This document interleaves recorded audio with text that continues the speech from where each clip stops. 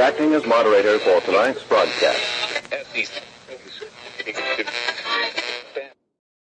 And so after these press conferences end, CNN will often go to their anchor and they'll have Jim Acosta, the profoundly stupid, arrogant, and harmful White House political correspondent for CNN. They'll have him come on. They'll have John King come on, who's seems like a really good political stat guy, right?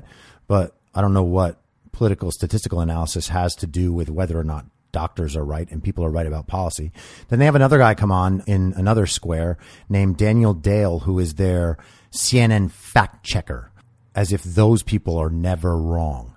The job that he has is to constantly tell you why Trump is wrong and do so on the basis of the very things I've been talking about this whole time. That's literally his job. And then they have Sanjay Gupta, our resident medical explainer. The only problem is Sanjay Gupta misread Chris Cuomo's coronavirus chest x-ray on live television. The person that we are supposed to believe is their expert, informing all their stuff, leading the CNN town halls, telling us exactly why all these assessments of coronavirus are inaccurate, cannot read the chest x-ray of someone with coronavirus. He was thoroughly debunked, but he remains on air because there is no punishment for them to be wrong.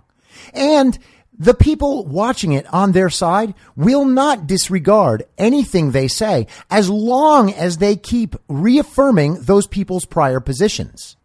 And then what they proceed to do is they proceed to analyze whether or not the things that Trump and the doctors said were accurate or helpful. And then they add on all of the risk factors on that side. They pile the entire risk onto that side. And by the way, they're the ones making decisions. It is their responsibility to manage that risk. But the counterpoint that they present, again, has absolutely no risk. There is no punishment for them being wrong about the things that they are saying, which means if they constantly go against Trump, then when they're right, they look like heroes. When they're wrong, no one cares. And I obviously don't mean physical or even legal punishment, but they are not losing viewers based on the fact that they have consistently been misinforming everyone for the last 5 years and probably much longer. And so what this speaks to now is we have a president who, for his many personal ills and suffering, is nonetheless in this position. I should say are suffering from his personal ills. He's nonetheless in this position where he has to be the one that does weigh the moral consequences of this and does say these things are reasonable in the context of this model. Oh, well, now this model has dropped its assumptions again and again and again. That means things are working really well. We should all be positive about that. But we should also take note of the fact that the model, as new, better information is fed into it, continues to change. And so back to the example I was talking about with my friend regarding the R naught, right? So let's say today you were attending a wedding with 200 people. It was 200 people in one room, and none of them had masks on, including yourself. If one person has coronavirus in that room, and that person, because they're just a lovey-dovey, touchy-feely kind of person, goes around and kisses everybody on the mouth, you might have that one person have their singular R naught be 200 or not 199 because they've infected everyone else at the wedding. If that person is wearing a mask and they go around and hug everyone, they may still transmit the disease. I'm not saying they can't, but the chances of them doing it fall drastically because we know that communicating with people through a mask is far more safe in this situation, far safer than them kissing everybody on the mouth, right? So in one instance, the R naught is 199. And in the other instance, it's something lower than that. Now, if that person and the other 199 people all had masks on. So now we have a room of 200 people in masks.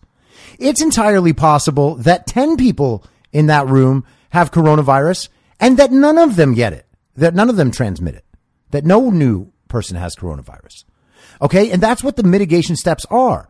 And the models have to account for those things. But if we told you that the R naught was 199 rather than 0, those are entirely different situations, and different situations are actually what make up averages. And that's what that is. Okay. So it's not automatically scary to be in that situation, although it could be, right? And so the parallel I'm making, this is a really easy one to understand, I think, is when we're all in sex ed classes in junior high and high school, right? We get taught that if you want to avoid sexually transmitted diseases, then you should wear a condom. And that turns out that works. That's a great prophylactic. It's a great mitigation system. Okay. So it's entirely possible that if you have sex with someone who has chlamydia and you don't have a condom on, or, you know, obviously opposite way around, if you, girls and guys, whatever, then you are potentially exposing yourself to catching chlamydia based on how transmissible it is, right? If you wear a condom, then you're protected from that. The other two ways to not get chlamydia are to not have sex at all, which some people choose, or to know who your sexual partner is and know that they don't have chlamydia. Because it's not wearing a condom or not wearing a condom that chooses whether you're getting chlamydia. It's whether you choose not to wear a condom and have sex with someone who does have chlamydia, whether they know it or not. That's how you get the disease, right? You can't get the disease from reading a book. That's not how it's transmitted. You could actually read a book with another person who has chlamydia and not get it, because that's not how it's transmitted, right? So similarly, while this disease is much more transmissible and can be transmitted in public spaces, as we've seen, that doesn't mean that the number of cases is evenly spread across the nation. There's no reason to believe that the people who are interested in keeping their mechanic shop open in the middle of Idaho are enduring anywhere near the same level of risk as people in New York City who are going out and taking pictures in Central Park.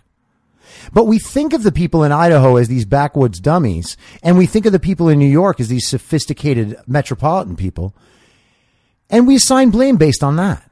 That's fucking crazy.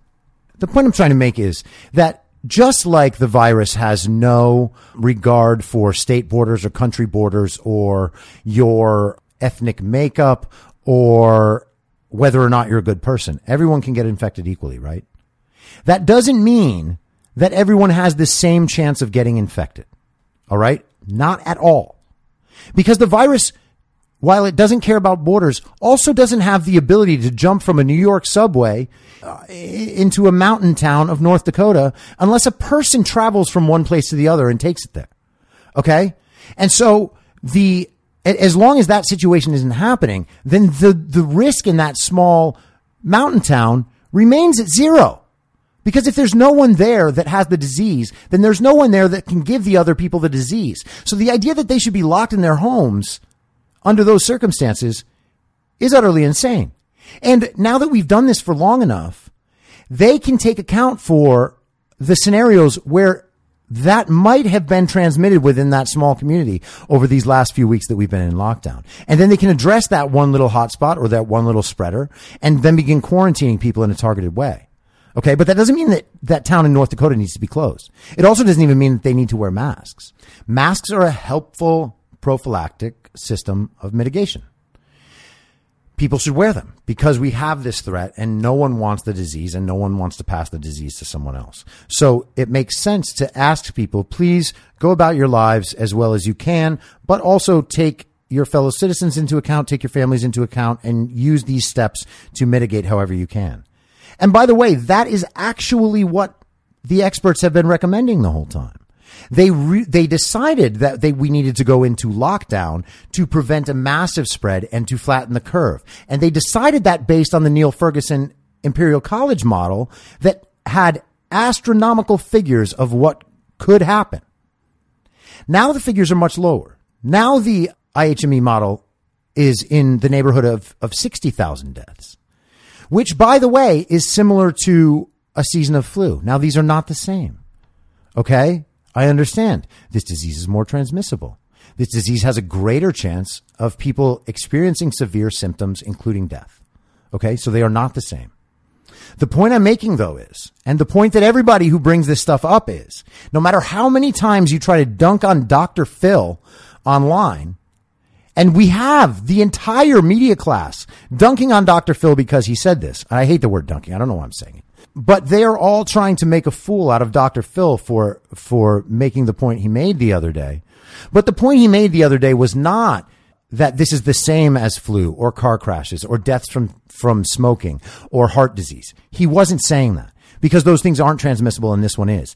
Any fucking numbskull can come to that understanding. We don't need the national news making Dr. Phil's statement a huge point of contention based on the obvious observation that is already probably embedded into his thinking. Because I share that thinking and it's embedded into mine. But the thinking is not that. The thinking is that our society regularly has found a way to absorb the deaths of a lot of people.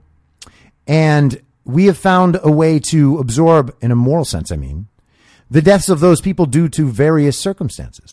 So no, we don't want anyone to die of the flu. That's why we have a flu vaccine and that people try to take care of themselves. But nonetheless, people do die of the flu. And they are, in large part, the same population that is especially vulnerable to this illness.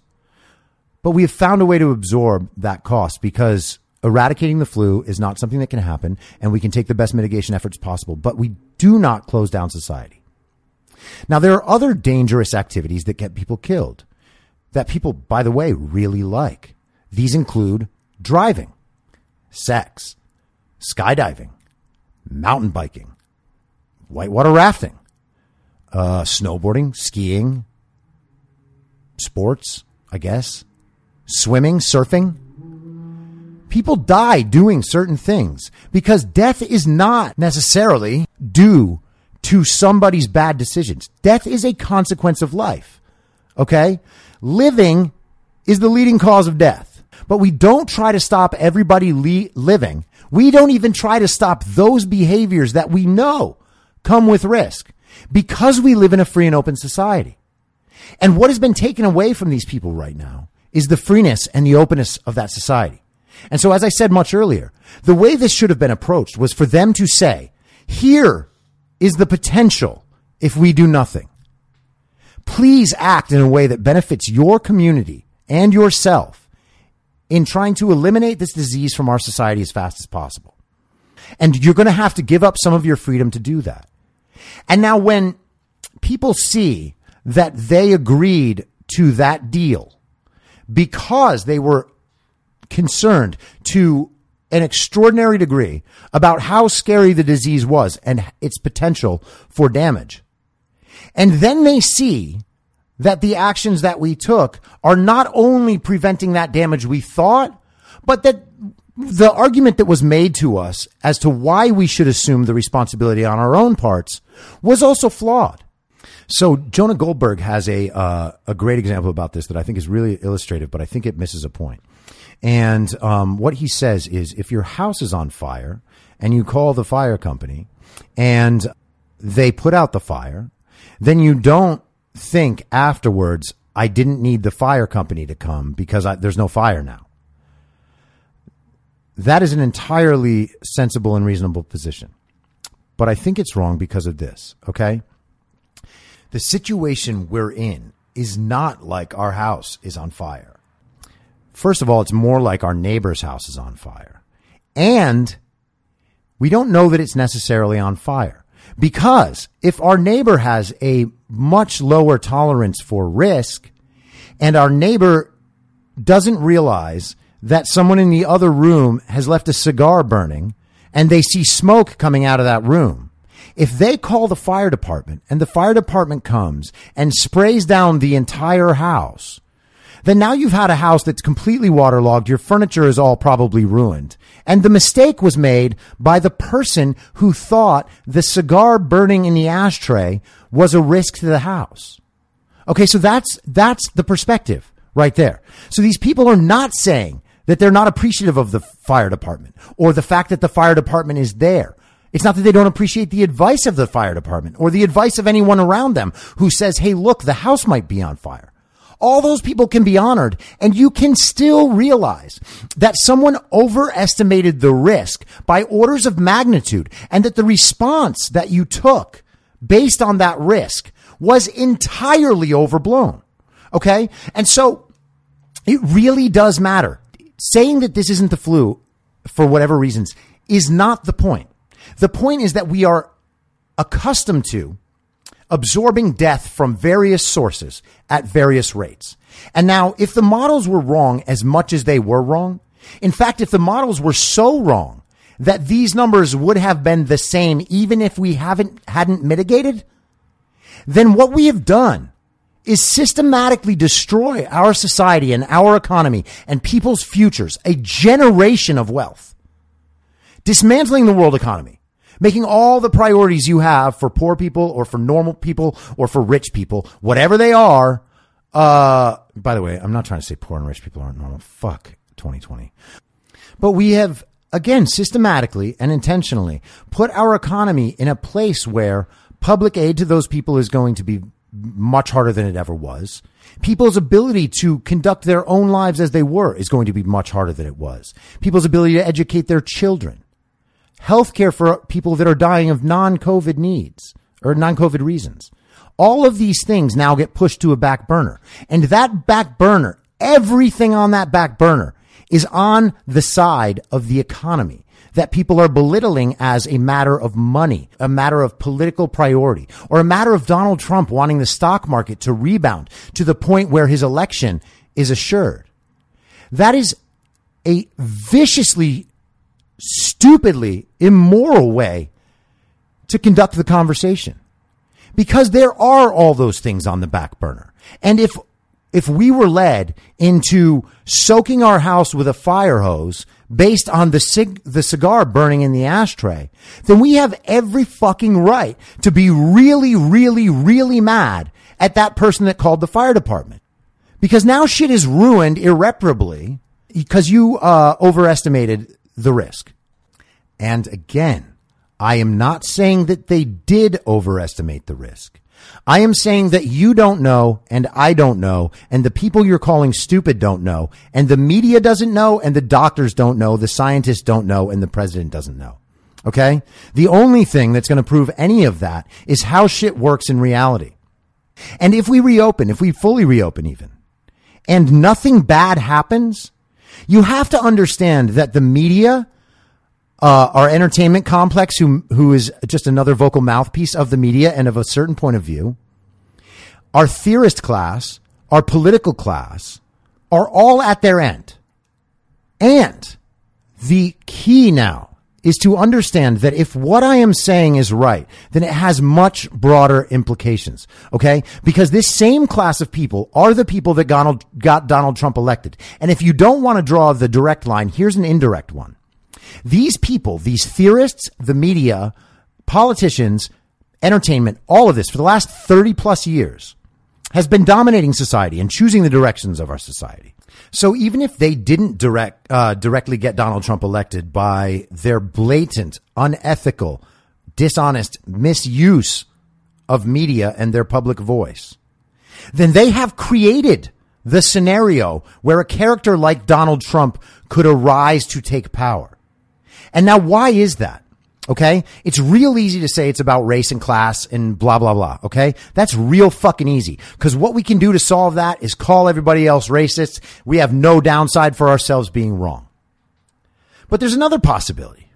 And the other possibility is that enough people in this country, through their biases or through a clear-headed examination of the real world, which is what I'm trying to do, and trying to explain to you and trying to encourage you to do yourself. It means that all those people have understood a basic truth, which is this. They are being led by theorists who have no connection to the real world. Meanwhile, every person at their home knows what they have to deal with during the day. They know what time they have to get to work. They know if they'll get in trouble if they don't get there in time. These people know about their own lives. They know what they need in their own lives. They know what they expect in their own lives. If they have biases, well, that sucks. But you know what? Everyone does. And your biases are no more woke than theirs. Like, if you're the kind of person who doesn't think that white people should have an opportunity to speak in a room, you're every bit as racist as the guy in the MAGA hat with the Confederate flag in the back. All right. And it's time to fucking say that. And it's time to realize it, because we are quickly coming to the end of an age where that stuff matters. Okay. That stuff is entirely based on theory. That is entirely based on theory. Social sciences, all these things are theory only. They do not have built into them the mechanisms that science has, because science, when it is proven wrong, is happy to reinvent itself based on its wrongness. Social sciences are not, by their nature, and there is no feedback system to tell them if it's wrong. If your car brakes don't work, something is broken down in the science. If the car brakes don't work at the car company that is designing that car, you will never know that those car brakes didn't work because they already fixed it. Because their methods of trial and error are very, very fucking important. And so when they are wrong, they have to fix it. There is not a social scientist or gender studies professor in the world who has to ever objectively reassess their view. That should bother all of us when we are allowing public policy to be guided by the things these people say. They have no relation to the real world. And that is why in this culture, we get to hear so much now about people's lived experience, as if their personal experience and the way they interpreted situations somehow now makes them an expert and a master. The idea that someone who experienced racism in junior high now knows everything about racism and how we should construct our society based on their knowledge is crazy. It's great that that person is happy to communicate their knowledge and put their personal experience into the broader conversation. But there is nothing about that personal experience that lends them expertise. I spoke on the last episode, We Were Never Promised Safety, about how my house was broken into when I was a kid and how it traumatized me. There's absolutely nothing about that experience that means I'm qualified, by virtue of my having been scared, to direct policy when it comes to home invasions. Yet we hold these professors up because they claim the mantle of virtue.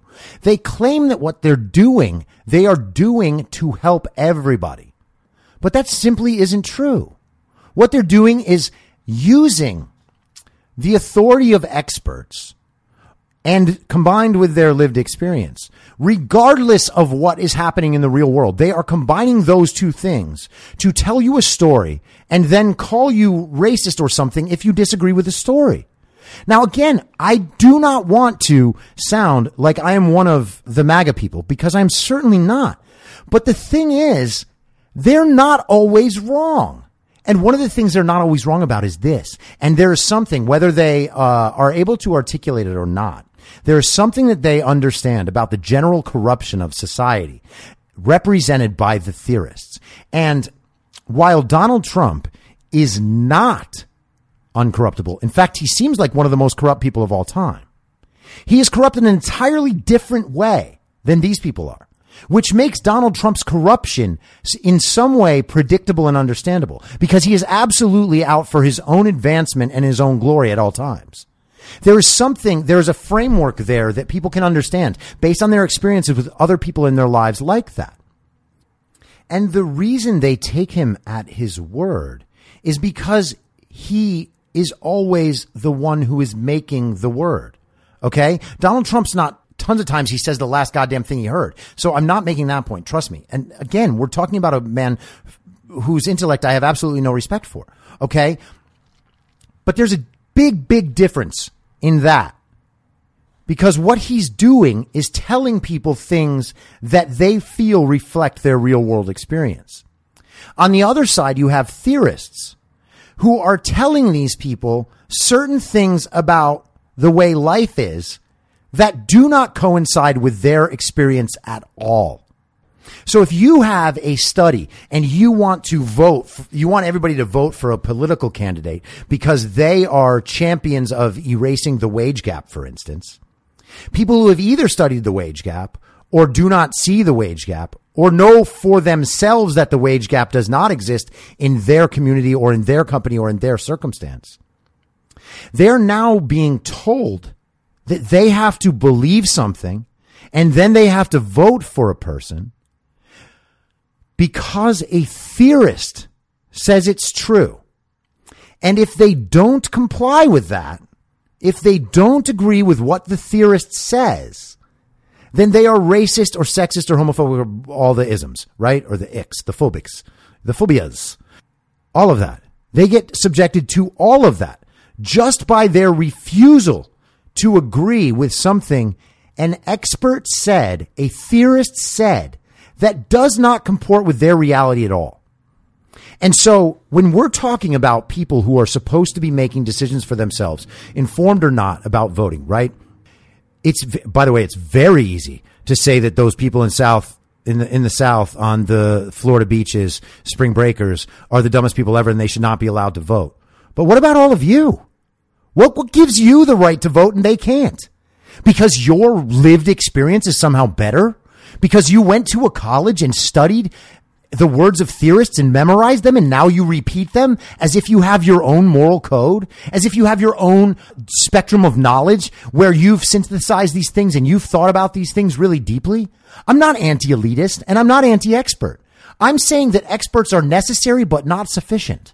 Theory is necessary but not sufficient.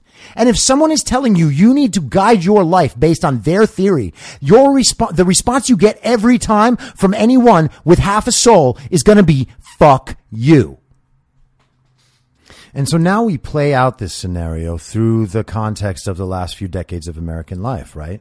And I talked a lot about this on the We Were Never Promised Safety podcast, so I don't want to reiterate all that. But this has been a relatively stable, relatively peaceful, and relatively prosperous time in American history.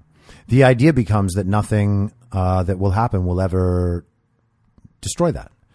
We are finding out quickly that that is wrong. As I said, the prominence of the theorists are part of what brought Donald Trump to office. You can disagree with me if you like. That is my theory. I am a theorist too. Not about everything. Some things I really do. And one of the things I really do is pay attention to this all the fucking time. So my working theory right now is, and this is something of a new paradigm, a new framework that I'm trying to think through. So again, I ask your patience, right? But we now have a class of theorists who have, in the last 30 or 40 years, based all of our political, economic policy on theory. And it often proves not to be correct.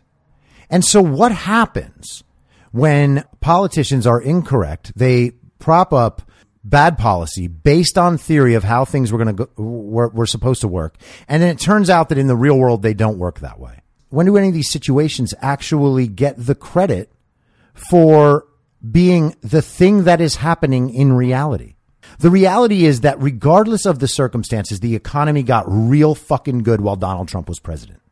There are plenty of ways to explain that. We don't need to explain it. The only thing that you need to know is that the economy improved all across the board. People's wages went up. I'm not saying Donald Trump is a master of the economy. I'm saying that there's something about this moment that tells you things about reality that you can deny to your peril. And that is the problem with reliance on knowledge from authority created by theorists. They have never had to go out and practice the knowledge in the world. How do they know that the things that they're saying and doing are correct? There's no feedback system. All they do is teach it to journalism students who then go out and write it. And then people read it and then they go into college thinking those things. And then the teachers teach them the very same things. And so we are now dealing with a class, because of our prosperity, an entire class of people who have not had to. And by the way, this is not some populist pie-end to manual labor, although I do respect the hell out of it. But there's an important difference in the guidance we take from reality, from feedback in reality, whether or not our behaviors are bringing us to successful conclusions. there are measures by which we can explain these things. We can find measures on both sides to explain whatever viewpoint we want. But the important point is that those answers will always be judged by normal people as effective or not effective, and by how much they comport to reality.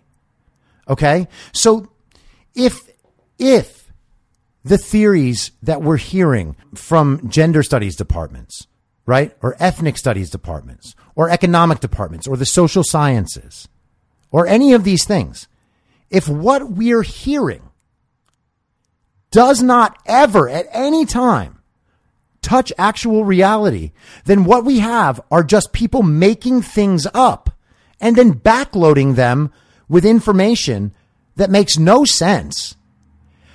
But we believe it because of the institution that they are connected to, whether it's Harvard, whether it's CNN, whether it's the New York Times, whether it's the presidency, anything, any of these institutions. We have bad actors. And I'm not implying ill will again, but they are still bad at their jobs. And they are bad at their jobs because there is no feedback. There's nothing besides elections that can enforce a downside consequence for these people. And a lot of the times the elections don't even do it because they'll make it about identity, about whether you associate with this party or that party, not about how you think, not about how you process the world, not about how your reality intersects with your life.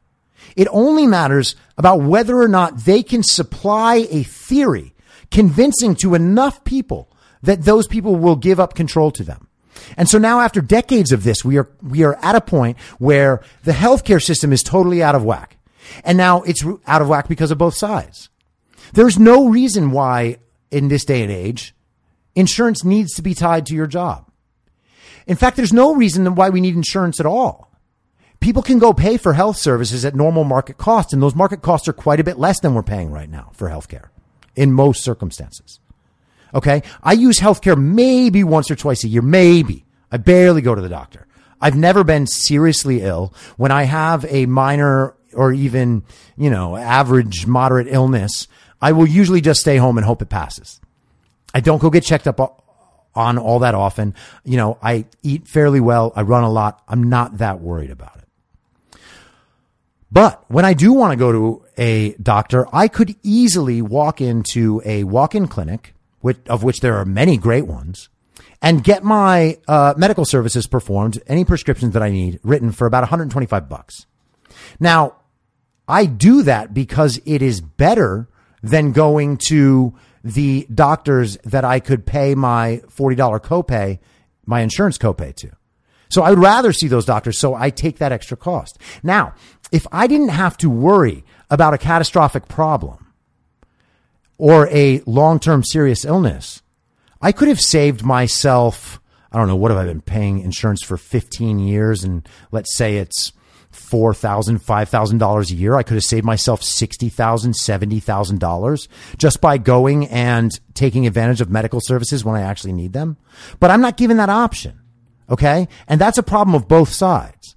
But that problem indicates that we have people who are not making decisions with the real world as their guide. They are making decisions with theorists as their guide. And theorists don't have to operate on first principles. They don't have to operate on any principles. And they certainly never have to explain their principles, because their principles get explained retroactively when you disagree with them, and then they call you a bad person.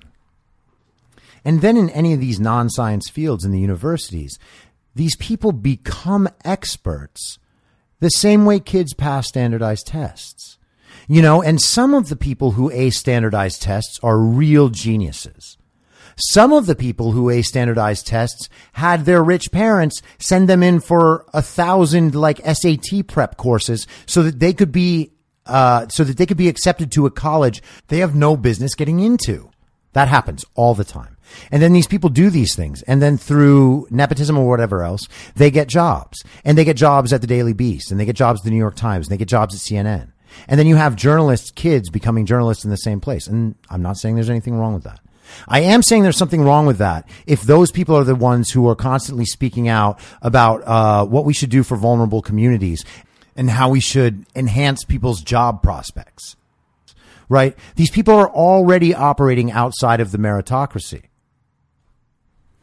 And to the extent to which they do not do a good job or an honest job or take their very important job seriously, then what we have is a scenario where people who do not deserve to be in the positions they're in are now telling everyone else about what their own real world is supposed to look like. Again, this is utter insanity. If we as a society are going to pretend that there won't be a backlash against this sort of behavior that has become entirely saturated in our culture, it perpetuates itself from generation to generation, and here we are.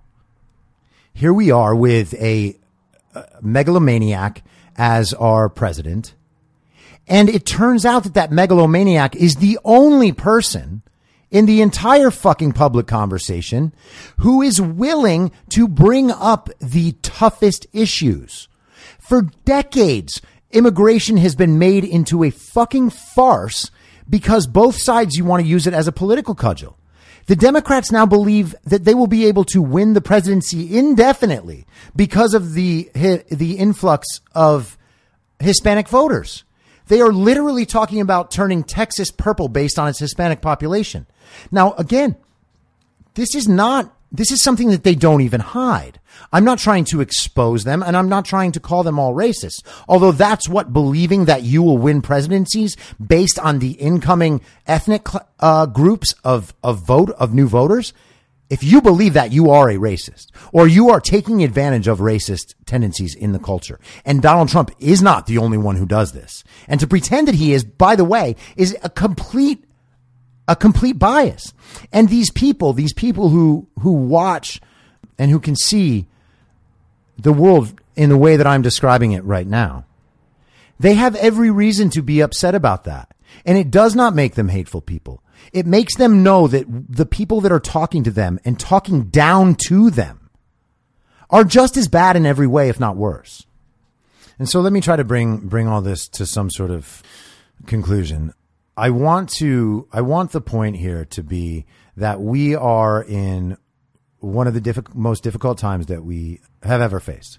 And you are not helping yourself or helping the country or helping anything by making it your personal mission to tell everyone else in the country how evil and wrong they are. This is a derangement. The funny thing is, people are presenting themselves as possessing a level of concern which they simply do not possess. Daniel Dennett, this great philosopher, he was talking about the belief in God. That not that people did actually believe in God, but they thought it was good to believe in God. So they would express to others that they do believe in God. They would even express to themselves that they believe in God because they thought there was something fundamentally morally good about believing in God, and that they were the kind of person who would ascribe to that type of goodness. And so the proof of this, replicating itself on reality is that if people were to believe in God the way they say they believe in God, they would conduct their lives differently. Okay? Like if you were going to be a literal fundamentalist about the Bible, then you would be inclined to act in certain ways that no one in modern society acts. It's fine. People should interpret their religion however they like, right? That's not my point. My point is not that at all. The point is that if you are expressing that you are really concerned, if you are the sort of person who believes it's your righteous moral duty to expose COVIDiots on social media, if you're the kind of person that instantly gets angry at people on Florida beaches while not inspecting whether or not the people like you are doing it in New York, then what you are doing is not showing that you are very concerned. Because if you were very concerned, you would be acting differently.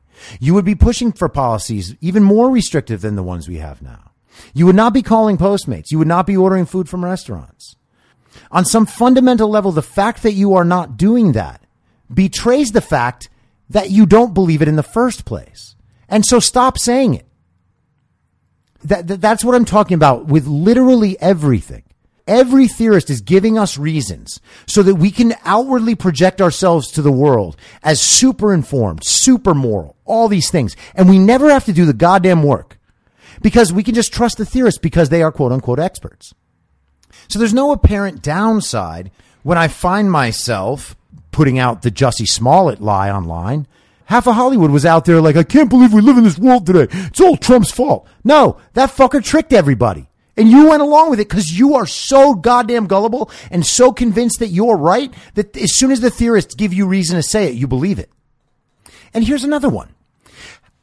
Half the media and social media the other day was going fucking bonkers over this journalist named Yamiche Alcindor who works for PBS because she asked the Surgeon General whether or not the way he described the personal habits of the black community and how those might present dangers in regards to COVID. She basically asked him in real time. A lot of people are saying this is racist. A lot of people, by the way, were her fellow theorists in the media and the people inside her Twitter bubble. No one else in the fucking world would ever think that. And you want me to prove it to you? Here's how I'm going to prove it. Last night, Don Lemon, Van Jones, and Charles Barkley were sitting for a conversation together on CNN. Now, Van Jones, who is, I think, probably the person on the left that I respect more than anybody. Like, I really think that that guy knows what's up. And I disagree with him at times, but I think he's real smart, and I think he's got his heart in the right place, and we can differ about our conclusions, right? But Don Lemon, I don't feel that way about at all. Don Lemon, I think, is absolutely the perfect example of everything that is wrong with the theorist class. And Charles Barkley, I think, is a fucking national treasure. He's hilarious. He seems like the nicest dude ever, and he has provided me with endless entertainment. So we've got these three people, and I've now told you what I think of all three of them. And what they did was they were having a conversation about this stuff. And then Charles Barkley decided to share that he had been really paying attention to what his personal habits were because he was sensing that he was putting himself in danger by living the lifestyle that he was living. And he wanted to communicate that to the rest of the black community. That is absolutely the same message delivered by the black Surgeon General. Except when the black Surgeon General, Trump's stooge, right? Because, of course, it's okay to call that black man in a position of power a stooge because he's in Donald Trump's administration, right? And it's okay to say that Dr. Birx, who is an intelligent, successful, competent woman in a position of power, it's okay to say she's wrong when she's not saying the thing that you like. It's okay to say the Surgeon General, the black man himself, is racist. But then when Charles Barkley says the exact same thing on national television, two of the people in media who care most and who talk most about racial issues and how much they care about their communities, that's not called racist. They go out and tweet it themselves because they believe that Charles Barkley in good faith is trying to help their community. It's the same substance that was called racist days before. The situation is not sustainable. And again, I am not trying to say that these people are worthy of attack or harm or anything that even comes close to bordering on that. What I want is for them to be disregarded because they are not honest brokers. They are lying to you. And I'm not saying that everything they say is a lie. Again, I'm not a conspiracy theorist. I actually have full faith in real reporters who are going out into the field. They're going out into war zones. They're taking pictures. They're telling us what it's like there, what it's like for people and why we should be concerned. Those are some of the most important people on earth. But the people that are hosting and appearing on CNN talking head shows are among the least important people on earth. And beyond that, this theorist class, these people were the ones who were doing the fear mongering about COVID because they were trying to score political points by saying that Trump didn't act quick enough. Even though, while he was doing small things, and he may have been ignoring it on his own, and has certainly made statements to that effect, that's fine. But while he was doing those things, they were busy covering wall to wall an impeachment proceeding that was 100% certain to fail and that very likely should not have been brought in the first place. And why was it brought? Why was it brought? Because Nancy Pelosi was forced to bend to the will of people like Alexandria Ocasio-Cortez, who don't know a goddamn thing about anything, because the people on social media were so deranged about Donald Trump that they convinced these utter useless theorist politicians that their point of view was so justified that they could bend the United States Constitution to do what they wanted it to do. And now, whether or not Trump has violated elements of his oath is a different discussion, and I am fine with that. But on the charges that they brought up, those charges were all the result of a Russia investigation that they were wrong about the whole time. And that is a real thing that you have to contend with. If you're just going to say that's wrong, or no, I still believe it because of this and this, or well, Trump's still bad anyway. It's like, no, I'm not saying any of those things. All I'm saying is that what they've told you for 5 years was wrong. And that if you're not disregarding their opinion now, even though you can see again and again and again and again and again that they're doing it for a specific reason, and that they're doing it in a specific way, and that they do not care about the harm that they create because there is no downside consequence for them, you need to reassess what's going on. And now to bring it directly to COVID, and this is what I'm talking about, right? Remember the thing about calling the fire company because the cigar ash was burning in the other room? What I'm saying is that this media and these people discussing these things, these people relying on theorists, these people who seemingly have no interest in the real world and how it operates, they are the ones that convinced the country to lock down. Okay?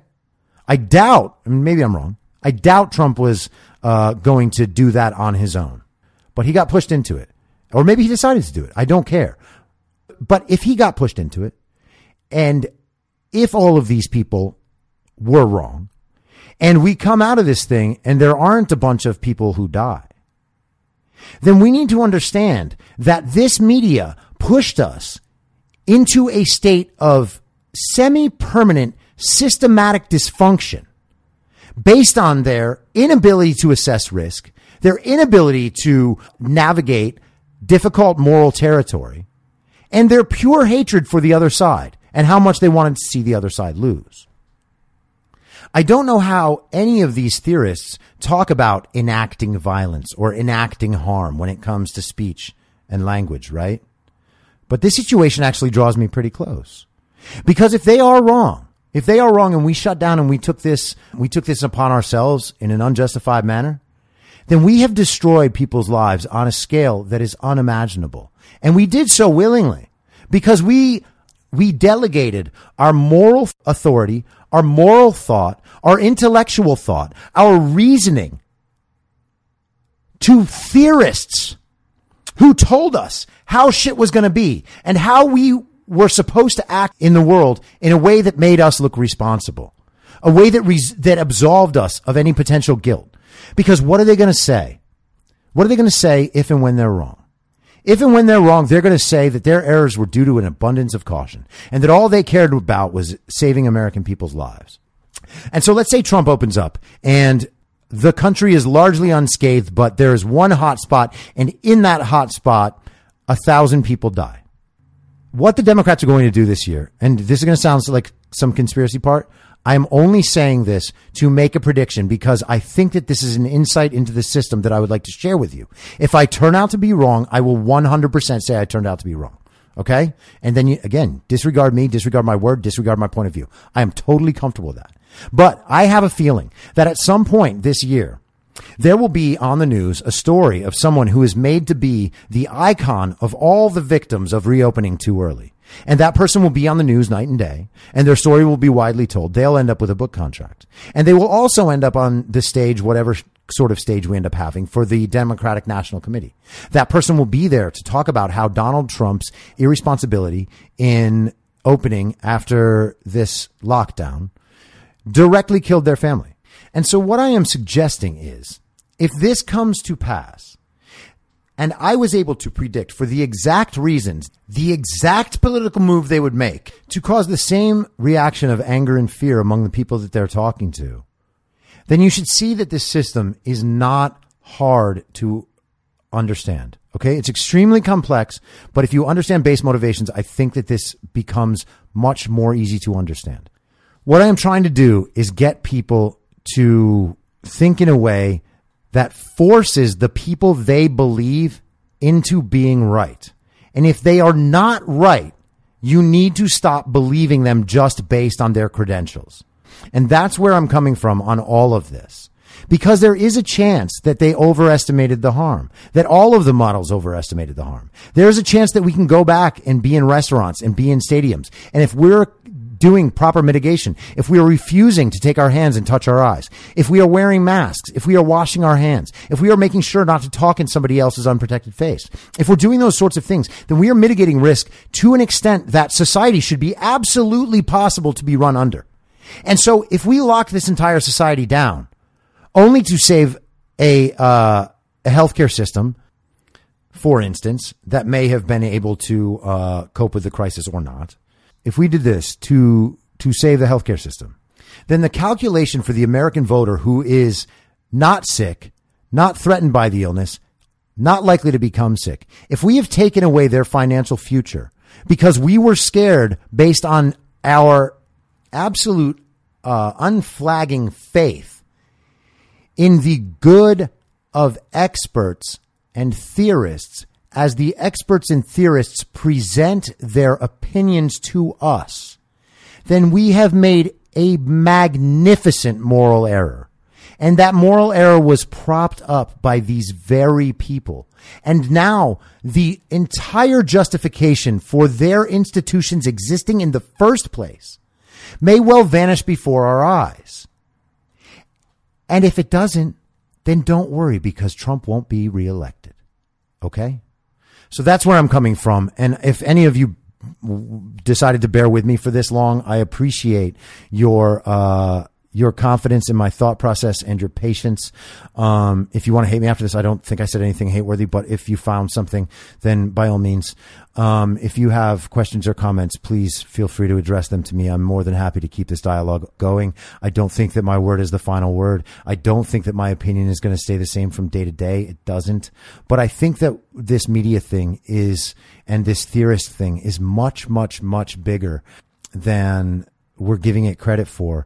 And I think that if we can understand what this thing means, then we're going to be able to better understand the other people who are living their lives differently than ours. And, you know, there really are bigots and racists in the world. There really are absolutely horrible social justice warriors who just want to inflict hate on other people because they're unhappy people themselves. But there's also everybody else in the middle. And those people, despite their flaws, despite their lack of information where you may have some, I'm certain that none of you could tell any of those guys who you call ignorant how to dismantle and put back together a tractor. And if you can't do that, then you should understand that that person is vastly more informed than you are about something that is critical to their life. Whereas you're minorly informed about something that doesn't touch your life at all because you're not even looking at an issue that affects you. And then you're accepting opinions of other people. And then you're making moral judgments on strangers. And that's really, really, really terrible. So no, I have no patience for racism and bigotry. I support every fucking cause I can, but I'm going to support them honestly. If I feel like my support for their cause is justified and they're honest. Okay. I'm not going to be led by my nose into it because other theorists have the ability to call me a bad name. And I don't want you guys to do that either, man. And the last thing I want to mention is the WHO and China's role in this thing.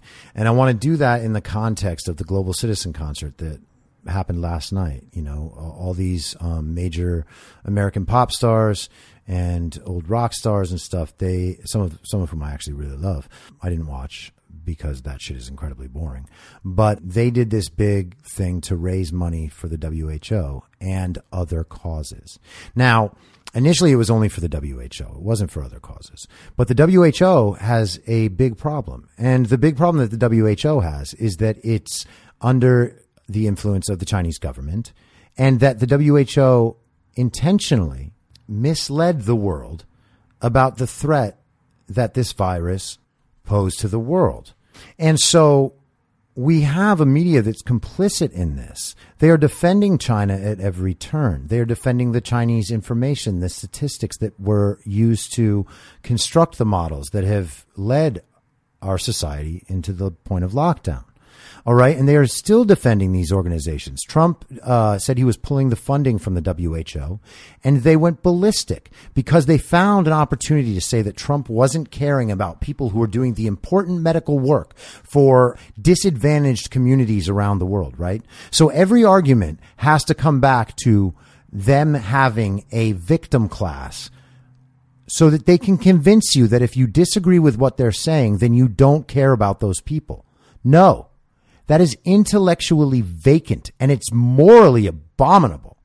The WHO participated, willingly, actively participated in what has made this pandemic so dangerous to so many people. They lied and obfuscated.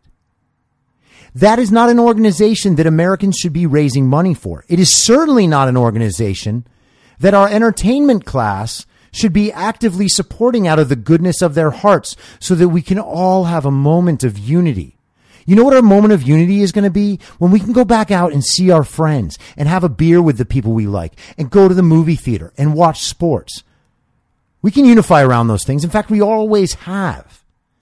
But instead, we're told that we need to unify around funding the very organization that caused the fucking problem in the first place.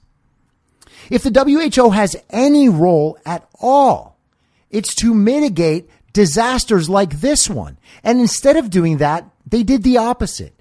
And so the idea that we are then supposed to just suck it up and be okay and let the theorists tell us why the WHO is a good organization, even though all of us in our most basic instincts can see that what we are being fed is utter distruth and morally debased dishonesty. But we don't stop believing it. And we're posting fucking pictures on social media of these pop stars as they perform for this organization. And we support these pop stars and we support all their social causes, no matter how little they know about them. And trust me, I know these people. They don't know shit. There are some that are very informed and care a whole hell of a lot, and they care about informing themselves. The rest do not know a goddamn thing, and they just want to look good to you because that's their fucking job. They literally get paid based on how much you like them. That's a fucking problem. It is unsustainable. We cannot continue to navigate our world this way. And so what I hope after all of this is that this stuff changes, man, because this is making you hate other people when you don't need to. Like we all think of ourselves as loving, caring people who just want good things for the world and for each other. Or at least we pretend to be that on social media. But we don't do any of the things required of us to participate intelligently and actively and forcefully and effectively in our society. Why? Because they're depending on us to be too lazy and to not have the time. So they take our role of thinking and our role of moral judgment and they remove it and they replace it with theirs because their theorists and their experts are so unassailably right all the time that if you choose to disagree with them, then you are dumb or you don't care or you hate people.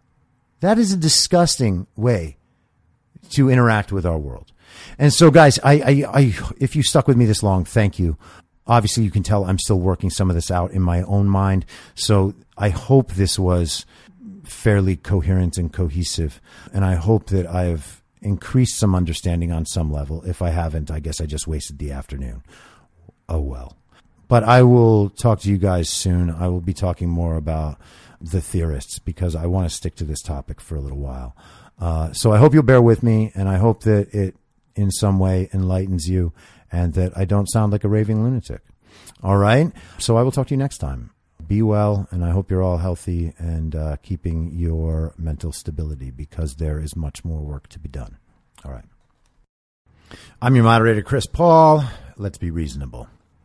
So this is part 2 of my discussion on reopening the economy and on what I'm now calling the theorists.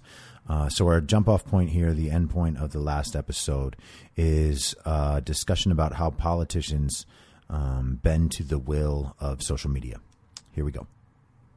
So what I'm getting at is the fact that politicians are genuinely influenced by what they are seeing online and the bubbles in which they operate, what those bubbles are telling them. Okay? I just gave you a direct example of that. If you don't want to accept that direct example, that's fine. You can disagree with me. I think that that is conclusive proof. And I think that if you pay attention to the discussion online, you will see that this is something this is a phenomenon that occurs again and again. In fact, the people on social media themselves take credit for when these politicians change their minds about things. And by the way, it's fine if politicians are responding to their constituencies. But this is, again, a problem with nationalizing a political conversation, because their constituencies are not everyone on Twitter. Their constituencies are the people whom they are elected to represent. Bernie Sanders does not, well, I mean, in his role as state senator, at least, does not need to be responding to California's views on gun control. He's responsible for responding to Vermont's views on gun control, because Vermont is a rural state where people hunt and own guns. All right. And so now Bernie has decided, this is just another of his a million inconsistencies, but Bernie has decided for political expedience, not for his lifelong held beliefs on guns. He's decided for political expedience to go along with the California line on gun control, the Twitter line on gun control. And now he is no longer representing his people. But that was worth it because he was trying to represent the nation, right? Again, this is a problem in politics generally, and maybe there's no solution for it. When you move from local to state and state to national, of course you have to compromise positions of the smaller constituency for the bigger constituency. This is like moving from just guiding your own family to becoming a school board president or a city councilman or something like that, or councilwoman, I mean. So if we can both agree that these politicians are, to some extent, guided by the public voice of social media, then it really, really does matter in a material way how those politicians are interacting with social media, and also what the inputs are. Okay? Because what we have now is a social media informing politicians and a media that is informing social media on the issues of the day based on political motivations. Okay. So if you're being presented the story, the national conversation, you know, the bigger picture, like the abstract picture of what's going on, right? If the way that you're receiving that picture is through the media and through social media, then what we have is a media telling everybody what they're supposed to think. Then people who have not studied the issues and not had much concern about any of it, making specific policy suggestions and policy points and guiding the national conversation in a way that really does influence political positions by our politicians. And so that means that we have the traditional dumbasses on social media in some legitimate way making decisions at the highest levels. Okay. And when those people's political moves are motivated by those small positions in the interest of them retaining power in the form of re-election, or gaining power in the form of election to a higher office, we are presenting ourselves with a real danger. And the amount that we participate in it, and the amount to which we are free to advertise our ignorance in certain ways. And by certain ways, I don't only mean specific ways. I mean in ways that exude certainty where there is none. Then we are causing the danger for ourselves. Now, if I can, let's circle back to the Florida beaches, okay? So in the context of the conversation with these guys on this group text yesterday, I said, does it matter to you at all that I can show you this picture from today in Central Park that shows just as many New Yorkers gathered in the same amount of space, doing the same activities with the same blasé attitude about what they're doing? Does that matter? Because if it doesn't matter to you, then you are a hypocrite. And if it matters to you, but you are okay with a media who only shows you the dummies on the beach in Florida and doesn't inform you of the dummies in Central Park, or the dummies that went out to take pictures of the USS Comfort when it docked in Manhattan, you are making a profound moral error, and that you then go forth and judge people based on this error and this piece of misinformation or disinformation or ignorance. If you are using that to judge other people, then you are a morally bad person on this count. And it's not like you are eternally morally bad because you made a mistake on one of these things. I've made plenty of mistakes on political issues, on overestimating my depth of knowledge on a subject. All of these things are fine. And by the way, if there are people out there that are experts in any one of these subjects that I bring up and you would like to come on and counterpoint them for me, I am more than happy to have you come increase my education and understanding of the situation, because the last thing I want to be doing is disseminating false information, because that is exactly what I'm concerned is happening and what I'm trying to prevent in some way. Okay. But so we are presented with a view where the South is full of spring break hedonists and dummies who are breaking, quote unquote, breaking social distancing and potentially killing grandmother, right? But we're not given the pictures of the people in Central Park, and we're not given the pictures of people in front of the USS Comfort. And you know where else we're not getting pictures? The fucking subways that are still open right now. Okay. And there's public transportation in LA, but it's a much smaller issue. But to think that the subway system in New York, the density of by which they're packed, and the weather there have absolutely nothing to do with the spread of this virus, even though the experts say that all of those things can or are factors in the spread of hotspots, the transmissibility of these things, and the R naught.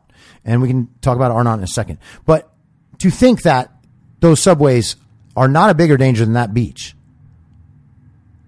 there is absolutely no rational way to hold that viewpoint. Okay. And if you are ignorant of the fact that the subways are still open and that people are still on them, if you are ignorant of the fact that people went out to stand outside the USS Comfort, and if you are ignorant of the fact that people are exercising in Central Park every day, then you have absolutely no place to tell people in Florida that they are idiots and then use their idiocy as a retroactive backup to your moral point of view that you had, by the way, due to your own biases and not from information at all. So the response, of course, is, well, the subways are absolutely necessary, and they are absolutely necessary to get the healthcare workers to and from their jobs. Obviously. Totally agree. Would never say otherwise. Would never argue otherwise. Would never slight that view in the least. But again, if our number one priority is to prevent transmission, sickness, and death, if that is our number one goal, then having the subways open so that those people can transport themselves to and from the city is dangerous. And here's why. It's not hard at all to believe that New York could simply shut down the subways. And there is no reason that those people should have to then have a more difficult or expensive way of getting to work. But it cannot possibly cost that much money to set up city buses specialized for bringing these people to work and no one else, and them being the only ones allowed to go on and get to the hospitals. The city could foot their taxi bills, okay? Or whatever other transportation method they end up needing to use. There are solutions, is my point. And I'm not saying one of those is the right solution. And I could be ignorant on the traffic situation, although I have lived in New York. It was many years ago. I have some understanding of the transportation system in the city. But what I'm saying is, if beyond everything else, our goal is to make sure no one else gets sick, then we are stopping short of that on many different bases, right? Postmates still working, which I just talked about, the subway being open to whatever extent it is. These things are not the most extreme measures that we could be taking. And they're not even the most extreme measures that we could be taking within the context of how much money would be spent. Because the city could certainly foot the bill for those things if it's footing the bill for every other cost of how society is being systematically dismantled and shut down right now, right? So it's not the finances. It is that the judgment was made that the marginal risk that increases by keeping the subway open for those people getting to and from work is acceptable in the framework of the trade-off between what we can realistically do financially and societally versus how we best save lives. Okay. So my point here is that while you think you may have the position of moral purity that allows you to say everyone should stay home no matter what, there are already people, your public representatives included, and by the way, you unconsciously included, who are making that calculation every day. All right. And they're probably doing it with things like actuarial tables, which are how the insurance company measures risk when deciding who to insure and for how much. Okay. They have an idea of when a person is likely to die based on an incredible amount of data into the system, and then based on what that person's personal habits are and personal circumstances are. Okay. This happens all the time. I've talked about, maybe on the old podcast, but I have a friend who is a data and modeling guy who builds out marketing plans for, all sorts of different companies and organizations. All right. And they have modeled based on people's phone records, their spending habits, the locations they go, etc. They can know with like a 95 plus degree of certainty who is going to get divorced in the next year. Okay? Consider that. They know before you do whether or not you're going to get divorced with a high degree of certainty.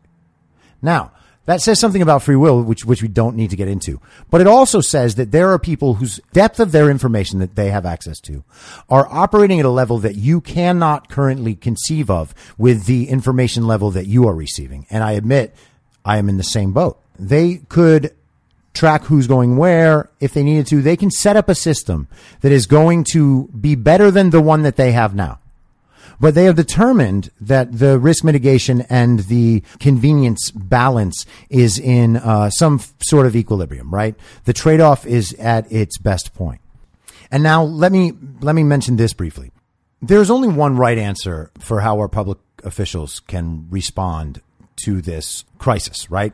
And it's to find the exact right point where we did the best that we could in mitigating, and now we are running the risk of far greater harm by staying closed. And so opening exactly at that point is the only right choice in this situation. If you open too early, more people will die, and there is a chance of broader, widespread disease, illness, and death. If you open too late, then you have overestimated your risk, and you have taken steps that were too drastic to achieve the main goal. Okay? And now the important thing to realize here is that people can have differing opinions on what that balance is, but it doesn't preclude that balance from existing.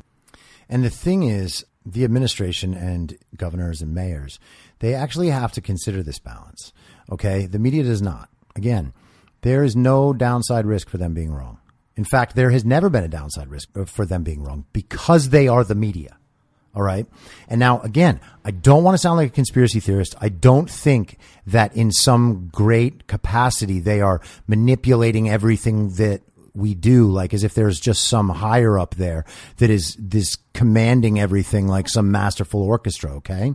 I think that people are generally operating in what they see to be their own interests. And that's fine. That's what people do. That's what everyone does. That's why we vote for who we vote for. That's why we marry who we marry, date who we date. That's why we keep the friends that we have. We make these judgments for ourselves. And I'm talking about the media now, obviously. So I'm not trying to impute some terrible dark motive or some overwhelming ability to bend the world to their will. The truth is that they are making shit tons of money ever since Donald Trump came into the national political picture, and there's a reason for that. But no ill motive is required, just the simple realization that these people are perpetuating their value and existence just like anyone else would, right? Like the journalists at these media outlets probably started at smaller media outlets, but they moved to the corporate media outlet where they now write articles about how bad corporations are and how everyone is only serving the interests of business, as if businesses don't employ everybody, except for the people who start their own, by the way. And that's another thing. You can't lump in massive multinational corporations with people's small businesses, like their little restaurant or coffee shop or small bookstore or bike repair shop. Like there's nothing in common, their landscaping business, with big corporations. But if they employ enough people, or if they're registered as small businesses, now all of a sudden they are also evil businesses, which makes no fucking sense. It's not about thinking all these people are morally evil, but these people are also now the same ones on Twitter who are openly mourning the losses of the small local papers that are going under, the other media outlets that are having to fire their staffs because their advertising has dropped to zero. Advertising, by the way, a part of the economy. Advertisements exist so that you spend your money on the things being advertised. And most of the content that we consume exists entirely to support a platform capable of its own monetization through those ads or subscriptions. Again, nothing wrong with the business model. It's just important to understand what the business model is. So these reporters are sad about people on the lower rungs of their industry now falling into financial chaos, career chaos, everything else, right? And this is probably true in any industry. I mean, I don't make a habit of following like actors and celebrities who I don't know online, but I can imagine there are people out there who are trying to help those in their industry who are taking it harder than they are by virtue of their relative success, right? Or success, however they define it, if we're talking in material terms. Now,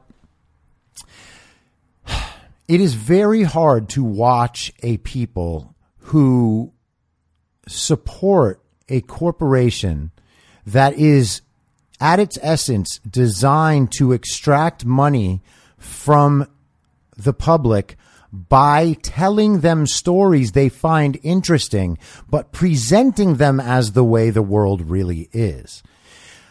That's extraordinarily dangerous if we take their word for it all the time. And again, I'm not saying the media lies to you. I'm not saying that. I'm saying that this should all be judged in the context of its own truth value, right? And nobody has time to do all of that, okay?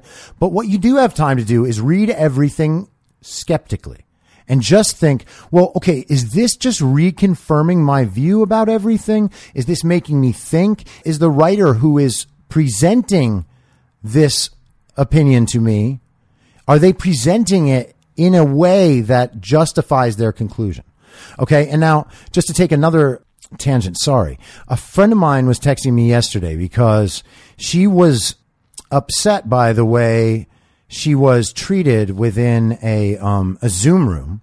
She had made a very innocuous joke, but she was in one of those rooms where the people in the room were the woke social justice warrior types. The rich white chicks in Los Angeles who survive on the goodwill of their fathers, and they eat free dinners on purpose by finding guys who will take them to dinner, right? And by the way, if you think that I'm making some misogynist claim about shit, just understand this is how Los Angeles really is. And there are a handful of people in this city who know this part of the culture better than I do. Okay? A handful. Now, she was offended because these people, or she was hurt actually, because these people decided to use her innocuous jokes and some things that she said to call her out, to tell her that it was unconscionable that she would say the thing that she said, and that she has some real deep soul searching about what would make her say something like that. And I told her, you should stop being friends with those people immediately, because their sense of morality is completely wrong. They have convinced themselves that they are helping the less fortunate, right? Or the vulnerable or minority communities by assuming they know what those communities think as if they were monoliths, and then representing them at no cost whatsoever to themselves. And they do that to someone who's supposed to be their friend, and they do it to make that person feel terrible, excoriating them and then pushing them out of a group.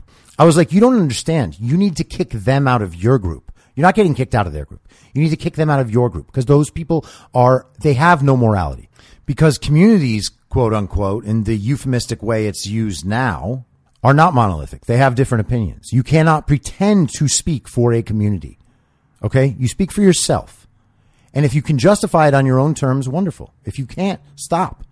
The funny thing about these social justice arguments, and the reason why they are continually pursued by a certain class of person, is because they are fundamentally lazy and intellectually vacant, which makes it so that they can rehash the same argument no matter what the situation is. So Barry Weiss saying immigrants really get things done, but not realizing that the figure skater was the child of immigrants and not an immigrant herself, now makes Barry Weiss a racist. And any response to them, like, hey, no, she's not, is met with the exact same framing of the argument every time. If you give a retort to any social justice argument, the argument back in your face will always be the same. They will try to figure out which ways you are speaking out of turn and not allowed to represent the point that you're making, regardless of whether people in that community also agree with you. They will try to impugn your character, and they're going to call you like whatever they have to until you shut up and take back the harmless thing you said. They are not looking at your motivations. Okay. They are strictly judging you based on whether or not the thing you're saying comports ideologically with their beliefs, and whether or not you are the race, gender, age, education level, religion, whatever else it is, to be the one saying that. So you're not allowed to say something because you're white. You're not allowed to contribute to this conversation because you're a man or a woman or you're black or you're Muslim or anything, right? Only certain people are allowed to contribute to a conversation based on their race. There is no definition by which that is not racist, okay? And the definition that they have replaced to fix that problem is that if you make that point, you are yourself racist. Because race is now not whether or not you are judging someone's validity based on their immutable characteristics. It is only whether or not they can describe the position you're taking as being one that comes from a position of power. And not only that, what they're doing is legitimately, definitionally bullying you. If you're a person dealing with a situation, you are being bullied. What they are doing, and why you shouldn't be friends with them anymore, is because they are viciously and maliciously and unrelentingly attacking you and your character for innocuous comments. And they're doing so to win the approval of other people in the group. That is pathetic. That is worse than a high school bully, because these are adults who are supposed to have left tendencies like these in their past.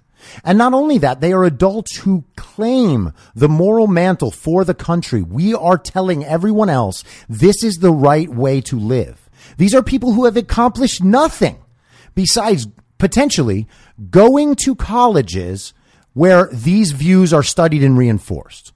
Their claims are totally unfalsifiable, which means that they are making an argument that has no refutation, which means that they are essentially just saying things, and then they're enforcing cultural assent to what they say by ascribing to anyone who argues with them ill motive, racism, sexism, homophobia, transphobia, everything else. They will say whatever it takes to make sure that your point of view is not represented in the conversation, no matter how informed you are, no matter how good your will is, no matter how good your faith is.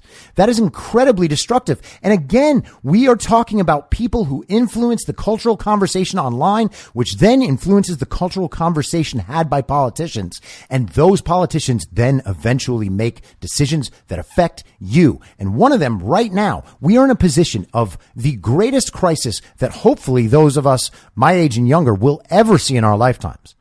And we have the chain of responsibility operating this way. The Democrats held up the relief package, trying to get things installed for Elizabeth Warren, for Alexandria Ocasio-Cortez, worker protections, environmental protections. And now I'm not here to dispute the good of those policies, but They have absolutely nothing to do with trying to fix the financial fallout from COVID. They are trying to lump agenda items into this, which on a fundamental level means that they do not take the problem seriously. Yet these are the people who are pretending to be your moral champions. Do you think the quote unquote black community is just waiting around for some dumbass white girl to come save them? Now, I mentioned the social justice stuff because I want to talk a little bit more about my idea of the theorists, right? The theorist class. These are people who are generally, by and large, I'm not trying to impugn all of them or their entire industries. There are plenty of good people in every industry with every political point of view. I have friends who are socialists and we argue about these things. I think that their viewpoint is absolutely morally corrupt, right? Well, either that or that they are ignorant to key aspects of the discussion, or what I think are key aspects of the discussion. Likewise, religious people think that about me because I'm an atheist. Okay. Atheists represent like 15% or 20% non-believers in the last Pew thing, but not a single atheist is allowed to admittedly be an atheist and still represent American culture. Which prominent atheist has anyone from mainstream culture heard of? Maybe Sam Harris, maybe Richard Dawkins. What about the other 20%, 15% of atheists out there? None of them are in political office, not openly as atheists. And I'm fine with people assuming certain things about my character related to the fact that I'm atheist. I know that's going to happen. You know, if somebody wants to have a conversation with me about my atheism, I'm more than happy to talk about it. I also believe that there are uses for religion and culture, and I'll get to some of that later. But the important point right now is I don't like having my own character impugned just by my relation to a conceived collectivist class of people, right? Like, I'm not the same as other atheists, and I don't believe all the people in the media are the same. I don't believe all the people in government are the same, blah, blah, blah. I hate that I have to kind of preface all these statements with those caveats, but that's the culture we live in now. Actually, this is the perfect time to bring this up. I said I was going to talk about it later. I'll talk about it right now. We understand broadly that the culture is less religious than it ever was, which I have spent my life thinking will be a good thing. And I think that eventually it will. But there is a trade-off when you abandon a fundamental guiding common morality in some sense. Okay. And the way we prove things now to each other in the moral realm is no longer by referring to scripture, for instance. And unfortunately, it's no longer by having a sound moral argument that we can construct on our own based on our understanding of values and human worth and human liberty and autonomy. I don't think most people are equipped on an intellectual level to have that conversation. And I'm not saying that because I think that moral philosophy is impossible for people to learn. But some people's brains don't operate that way. Like, it takes a certain kind of intellectual compass to want to engage both sides, to want to consider extreme examples, to be willing to move in to offensive and dangerous conversations, to be able to try to find what the operating principles are, what leads our intuitions, and how those intuitions then influence behavior. These are complex things, and they used to not be, because on a base level, people would decide these things with some mix of their own prior motivations and ambitions, and then in whatever context they could rationalize vis-a-vis the Bible, right? Now we don't have the Bible, all right? So, or at least, you know, the secular culture doesn't, and those of us who are non-believers don't, right? But the culture at large, the separation of government and religion is an important separation for the function of government. But it means that we have to construct another framework by which we're going to assess moral values, okay? And there is the kind of democratic populist method of doing that, which is saying the thing that's right is the one that most people agree with. Now, that's simply not true, and it's not true on its face if you understand moral philosophy. You can be the only one who's morally correct in a group of 1 million people, and you could still be the morally correct one. There is nothing about There is nothing about the weight of public opinion that can validate a wrong answer in a certain moral circumstance. It has to be judged on principles that are more basic than agreement, because agreement can be manipulated and shifted, and that is one of the main problems. So that in mind, how do we settle our disagreements now? Okay. The common approach is to refer to what we suppose to be authoritative sources, whether they're doctors or scientists or whoever. Our motivation now is to refer to experts that may or may not be right. And the problem with doing this is that even on the most serious issues, experts and scientists disagree in good faith for good reasons. Okay?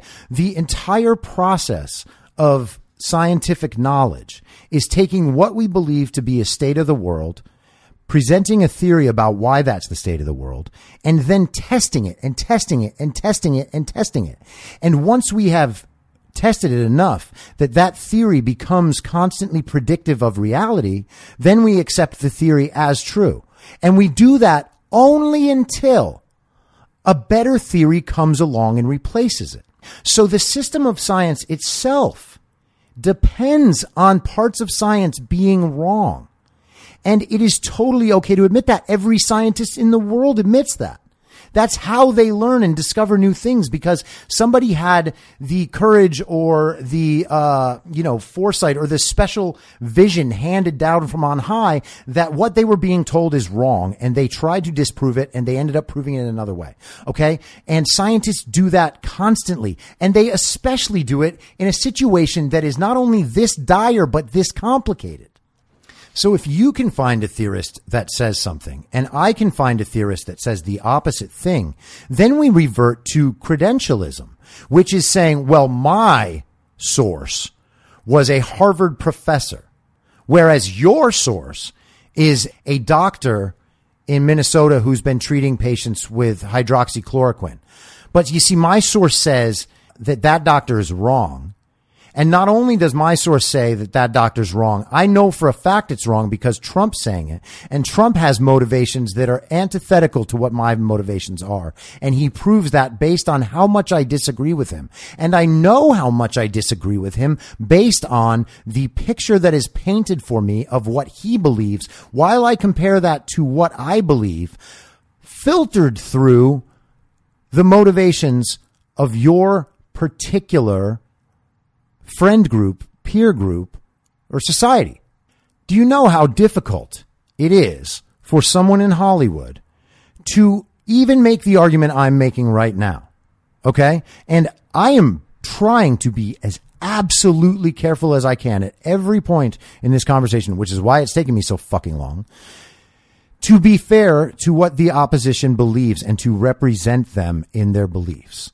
But that is not a common thing.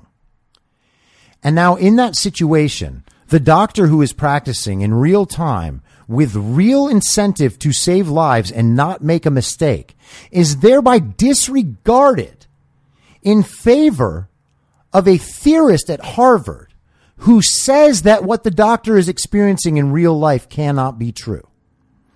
Now, the standards of truth in medicine are very, very, very, very important. Obviously, it's literally life or death. That's why we have so many roadblocks set up to make sure that drugs don't go out to market too fast, etc. The problem with those roadblocks is that they are roadblocks and that they are stopping bad stuff, but occasionally they stop good stuff too. Okay. And the reason that they are so inclined to stop good stuff too is because if they get it wrong, the lawsuits against them could be crippling. They have incentives not to be wrong. The media, the theorists, that person at Harvard is not going to have their Harvard credentials removed because they are wrong about this situation, right? And I'm just assuming that they're wrong. This has nothing to do with whether or not they actually are wrong in this situation, okay? I'm trying to place truth values on what's being said and then reach an intuition about why we're believing one over the other, right? So we have confirmed for ourselves, and it is constantly reaffirmed by the media, that we should be reliant on whatever they say so long as they can find an expert to say it. That is an extraordinarily dangerous place to be unless they are presenting experts on both sides, which was the point 15 years ago when they started having these talk shows in media where they would have one person argue one side, one person argue the other side. Now what they do is they create a panel of 9 people where 8 of them are saying one thing, and then they get a bad example of the argument from the other side and put that person in with the 8 people so that anybody watching can see, this and that TV talking head slam down the person with the dissenting opinion. What they are doing is coaching us to remove dissenting opinions from our lives. This is every bit as dogmatic as the most fundamentalist religions. And it's every bit as dangerous. Dissenting opinion is a crucial part of any argument, especially one this complicated that involves economics, morality, and science, and how those things interplay. Because the truth is that Dr. Fauci does not have the same responsibility that Donald Trump has. Dr. Fauci's responsibility is to be a good doctor following the Hippocratic Oath, first do no harm, right? So everything that he does and says and views is looked through that prism. That prism does not take into account and should not take into account the moral trade-offs in society of what decisions might be made as a result of their observations. So in this circumstance, Dr. Fauci has a real incentive to be in opposition to reopening, a genuine, real, justified incentive to be opposed to reopening because his only priority is saving lives, as it should be. He's a doctor. Wonderful, right? Great. Trump's position, and any president, by the way, in this position, their responsibility is to be in opposition to Dr. Fauci because they are going to have to, for the sake of the economy and society and other people's freedom and right to live and right to self-determination. That has to be enacted before we get to the point of, for instance, having a vaccine for everybody and in developing herd immunity through vaccine, which could be anywhere from 3 months to 6 months to 12 months to 18 months. The decision has to be made before that. So we have to be in a balance of those two things. Now, Dr. Fauci and Deborah Birx got on stage with Trump as he announced the reopen plan, and they both explained it, not only there, but in other media sources afterwards. They both think that the plan is prudent. In fact, every report is that Trump has listened to them and listened to all the experts in formulating this plan. People are calling it an entirely reasonable plan. Okay. And there are others who are saying it's crazy and terrible and he's putting everybody's lives on the line. Now, what they are doing is attaching, and probably it's right, but the way they're doing it is a little offensive to me, but what they're doing is attaching the morality of a death count onto whatever decision Trump makes. Okay. So they are going to say at every point, no matter how long it takes for him to open, that he was wrong. And it's very, very easy to do that. Again, they have no skin in the game, as Nassim Nicholas Taleb calls it. There's nothing bad that can happen to them by being wrong.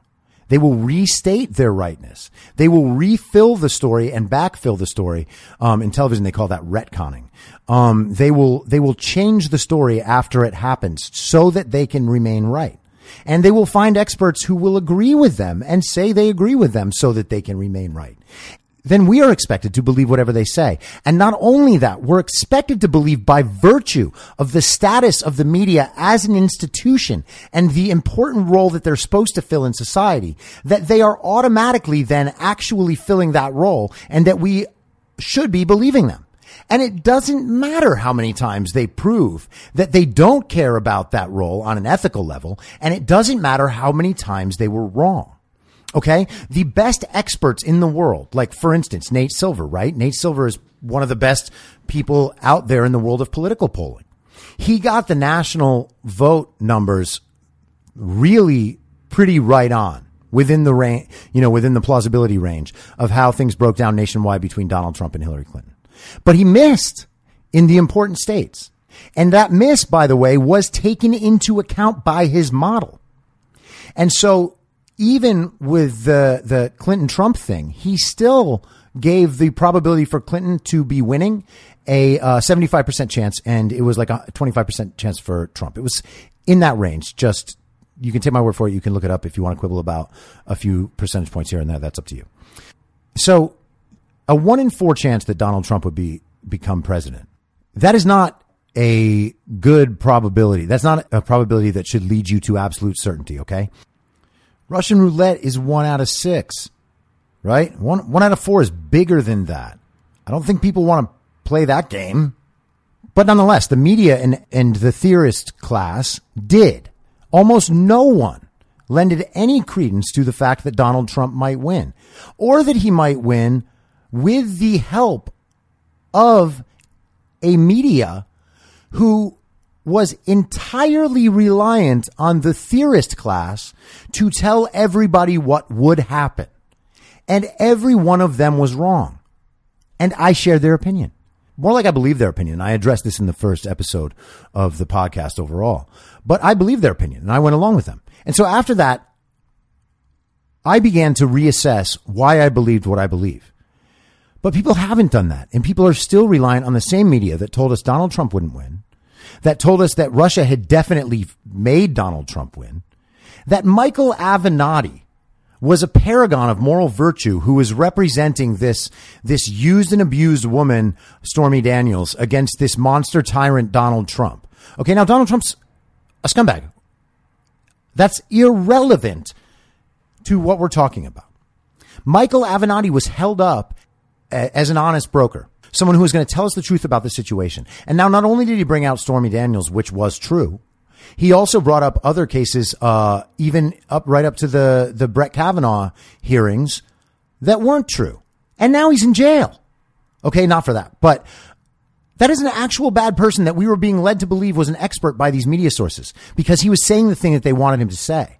Anderson Cooper would interview him every night. Then Don Lemon would interview him. Then Chris Cuomo would interview him, or whatever order those things happen in. He would be on TV from the moment you got up to the moment you went to sleep. His day was full with a media schedule. And he was wrong. And not only was he wrong, he was intentionally distorting the situation for his own personal benefit. There were big parts of the country and the Democratic Party who were saying, Michael Avenatti for president, this is exactly the kind of guy we need to take down Donald Trump. And what's worse now is that we have created an entirely new class of experts in our humanities departments at colleges. You can want to study gender theory and be a gender studies major. You can want to study critical race theory and be an ethnic studies major, right? You can do those things. Colleges provide those classes. People who are interested in those courses can go take them. But the problem is that those theories are entirely based on theory. Okay. And those theories have a motivation. So when they refer to expert studies, the studies by the experts are the studies they're doing. Okay. And they have a motivation to rely only on the information that helps prove their cases, which is why they are so often wrong, because they are building theory based only on theory and not about whether or not it bears any resemblance to reality. And so we get things like presidential candidates saying that the gender wage gap is 79 cents to the dollar, right? That women make 79 cents for every dollar a man makes while doing the same work with the same hours, the same education, blah, blah, blah. That is absolutely not what any economist who has studied the issue believes. There is no gender wage gap. Okay. There might be some that's due to sexism. The gender wage gap they're referring to doesn't take into account education or hours at work or job choice and a slew of other totally relevant aspects of what creates the value of a job. And the value of a job is based on what people will pay to get your good or service, and then how you might be helping the company make money off the good or service. That's how pay gets formulated. And anybody who's ever run a small business knows that. But we're told that this difference is entirely due to men mistreating women in society and paying them less for the same work. Something that is against the law. Something that major companies could be legally liable for, and many have been in the past. And I am not saying that anecdotally the thing doesn't happen. What I am saying is that you have an expert class, a political class, and a media class, the theorists, who are telling you something they know not to be true to advance their political narrative. But we have to listen to certain experts, right? So in this circumstance, because it's a medical issue, we have to listen to doctors and epidemiologists, and we absolutely should. But not all doctors and epidemiologists agree with one another. And so what we have then is an institution on the right that is supporting itself with experts who will say that this or that is right apart from what we know about the real world. And on the left, they will say that Trump's actions are wrong, regardless of what we know about the real world. And you can find this within the scientific communities. There is disagreement there. There is always disagreement there. And that's fine. It's good. But we are being told that we have to believe one thing, and that's listen to the experts. Listen to the experts. I mean, what could be a more vacuous platitude than telling people to listen to the experts? Okay, because the experts don't agree. And now there are plenty of things the experts do agree on, and I'm trying to follow all of those. And the way I try to find all of those is to try to embrace every varying point of view and see what supports it.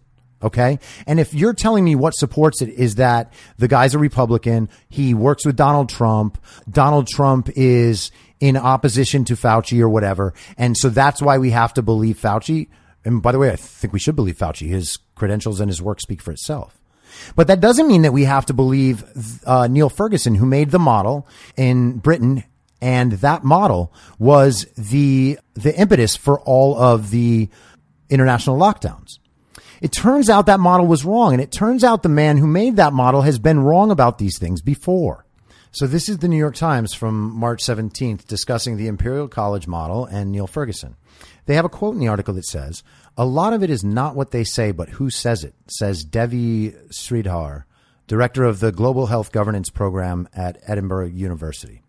Neil Ferguson has a huge amount of influence. Okay? So, again, right there, he is saying that governments are trusting this authority. Okay? Totally fine. He's an expert, and Imperial College is an excellent place to be an expert. And so that model predicted over 500,000 deaths in the UK and 2.2 million in the US, and was premised on the idea that this was what would happen if nothing was done, right? And so those numbers were so incredibly scary that we knew we needed to do something, and the international community needed to do something. Again, I am not trying to downplay the threat of the virus, okay? I'm just trying to have a conversation about how these things end up affecting the world. So 2.2 million deaths are staring us in the face. Now, what do we do? Do we do some form of mitigation? Do we do a stricter lockdown? Ferguson advised that we do an extremely restrictive lockdown. The other doctor that I just mentioned, Dr. Sridhar, said, we're all using the 1918 pandemic flu handbook, but we're in a different position than 1918. We're in 2020. Okay. And so the strategy here was to lock things down as close as our societies would allow to the way China handled things in Wuhan, and which they were basing on Chinese statistics. So what we have is models based on prior pandemics, which means old information that we know certain things about that information have changed, and circumstances around the information have changed, right? And we only know those as well as we possibly can with the history and the records that were created and that have been maintained since 1918. The studies that have been done on it, which I'm sure there are mountains of, and that some of these people understand fantastically well. I'm not saying that they are lacking the ability or the care and concern while they're creating their numbers, while they're creating their models, while they're formulating their opinions. Okay.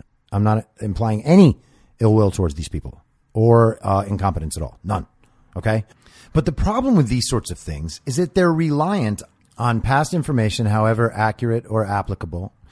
You know, the differences in the situations as they exist now, population differences, population centers, where the hotspots have sprung up from, elements of what the disease entails, their best knowledge about whether or not heat or sunlight or humidity affect the virus, right? All sorts of fucking things. And then into those things, they add what's happening on the ground as we speak. The new information comes in, the model gets adjusted, the model gets adjusted, the model gets adjusted, right? No modeler, to my knowledge, would ever claim that they are presenting a perfect picture of the future. Otherwise, we could just model everything and solve all our problems, right? Models are inherently meant to show you a possible range of what could happen based on certain assumptions and prior information, no matter how good or bad that information is, and how much it applies to the current situation. Okay. And so then a few weeks ago, this was the time that everybody was like, oh, damn, it's serious now, right? So Trump gets out in the Rose Garden with Dr. Fauci and Deborah Birx, and they discuss the IHME model. And at the time, they believed that that model, the understanding was that that model on the low end was suggesting it was possible for 100, 160, 200,000 deaths in the United States. Since that time, and by the way, that is, and this is the response that everybody gives. Well, oh yeah, but can't you see like this as proof that our methods are working? And I'm like, sure, but relative to what?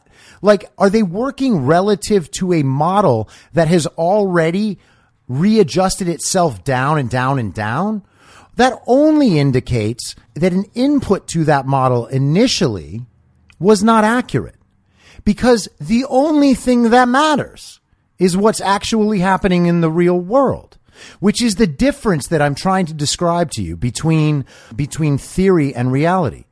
The model is a projection of theory done with the most care, the most insight, the most knowledge, the most experts, all that. Again, the best they can possibly do is give us a roughly accurate picture of what might happen according to this and that and the other thing, right?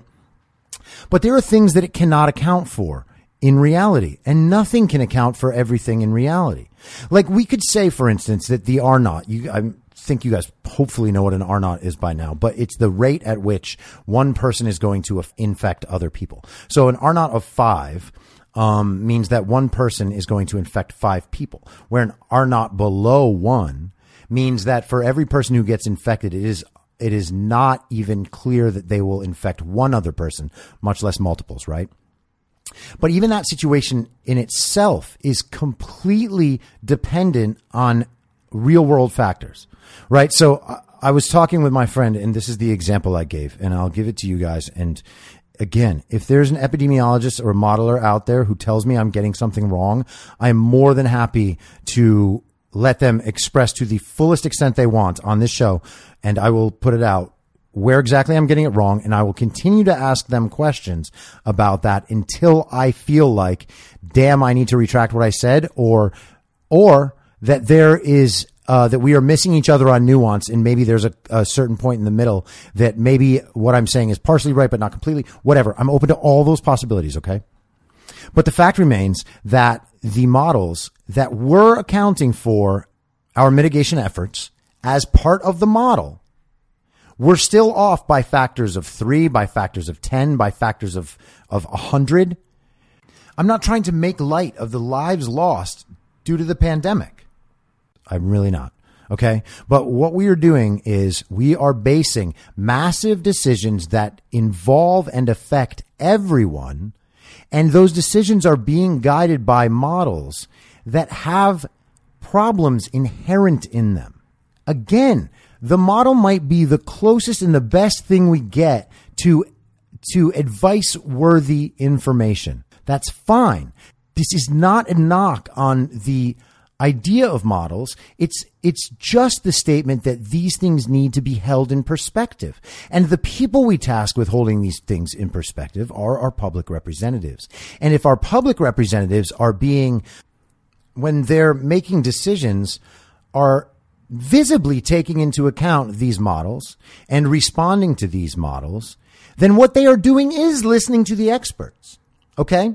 When Fauci and Birx are on stage with Donald Trump, they have disagreed with things he said. They have clarified things he said. But if they're not doing that, and in fact, they're saying the same things that he's saying, then it might be time to readjust the prior idea that Donald Trump is not saying the right things. Okay, because you're saying because Donald Trump is saying this and it doesn't comport to your biases from the models or from the information that you've received, that now his opinion is invalid. And not only that the two experts next to him should now be put in a state of doubt and question because they are not agreeing with what you say and what you thought about the situation before. So who in this situation is not listening to the experts? More after the ad. If you like the show, please share it with your friends and give it a 5-star rating on iTunes or wherever you listen to podcasts so new listeners can take your word for it. You can follow the show on Instagram, Facebook, and Twitter at I'm Your Moderator. If you have feedback, you can email heymoderator@imyourmoderator.com or use the hashtag heymoderator on Twitter. If you'd like to support the show, search Be Reasonable on Patreon, where I'll have additional daily-ish segments in a special podcast feed of the show, as well as my writing and audio readings of those articles. You can also go to anchor.fm/BeReasonable and become a supporter there. Thank you so much for listening. Until next time, I'm your moderator, Chris Paul. Be reasonable.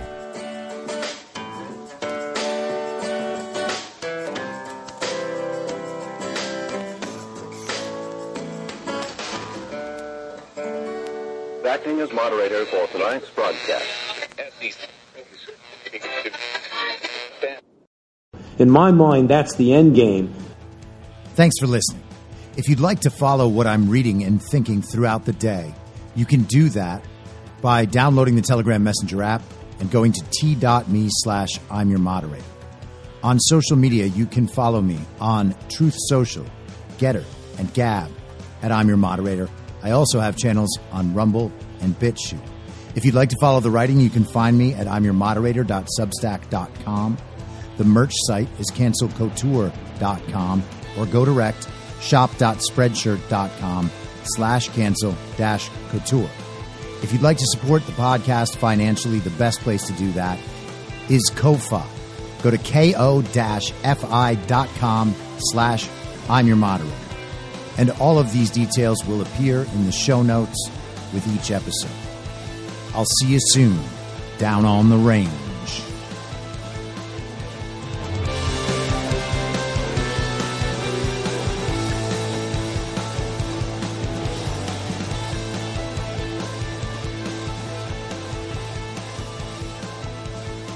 It's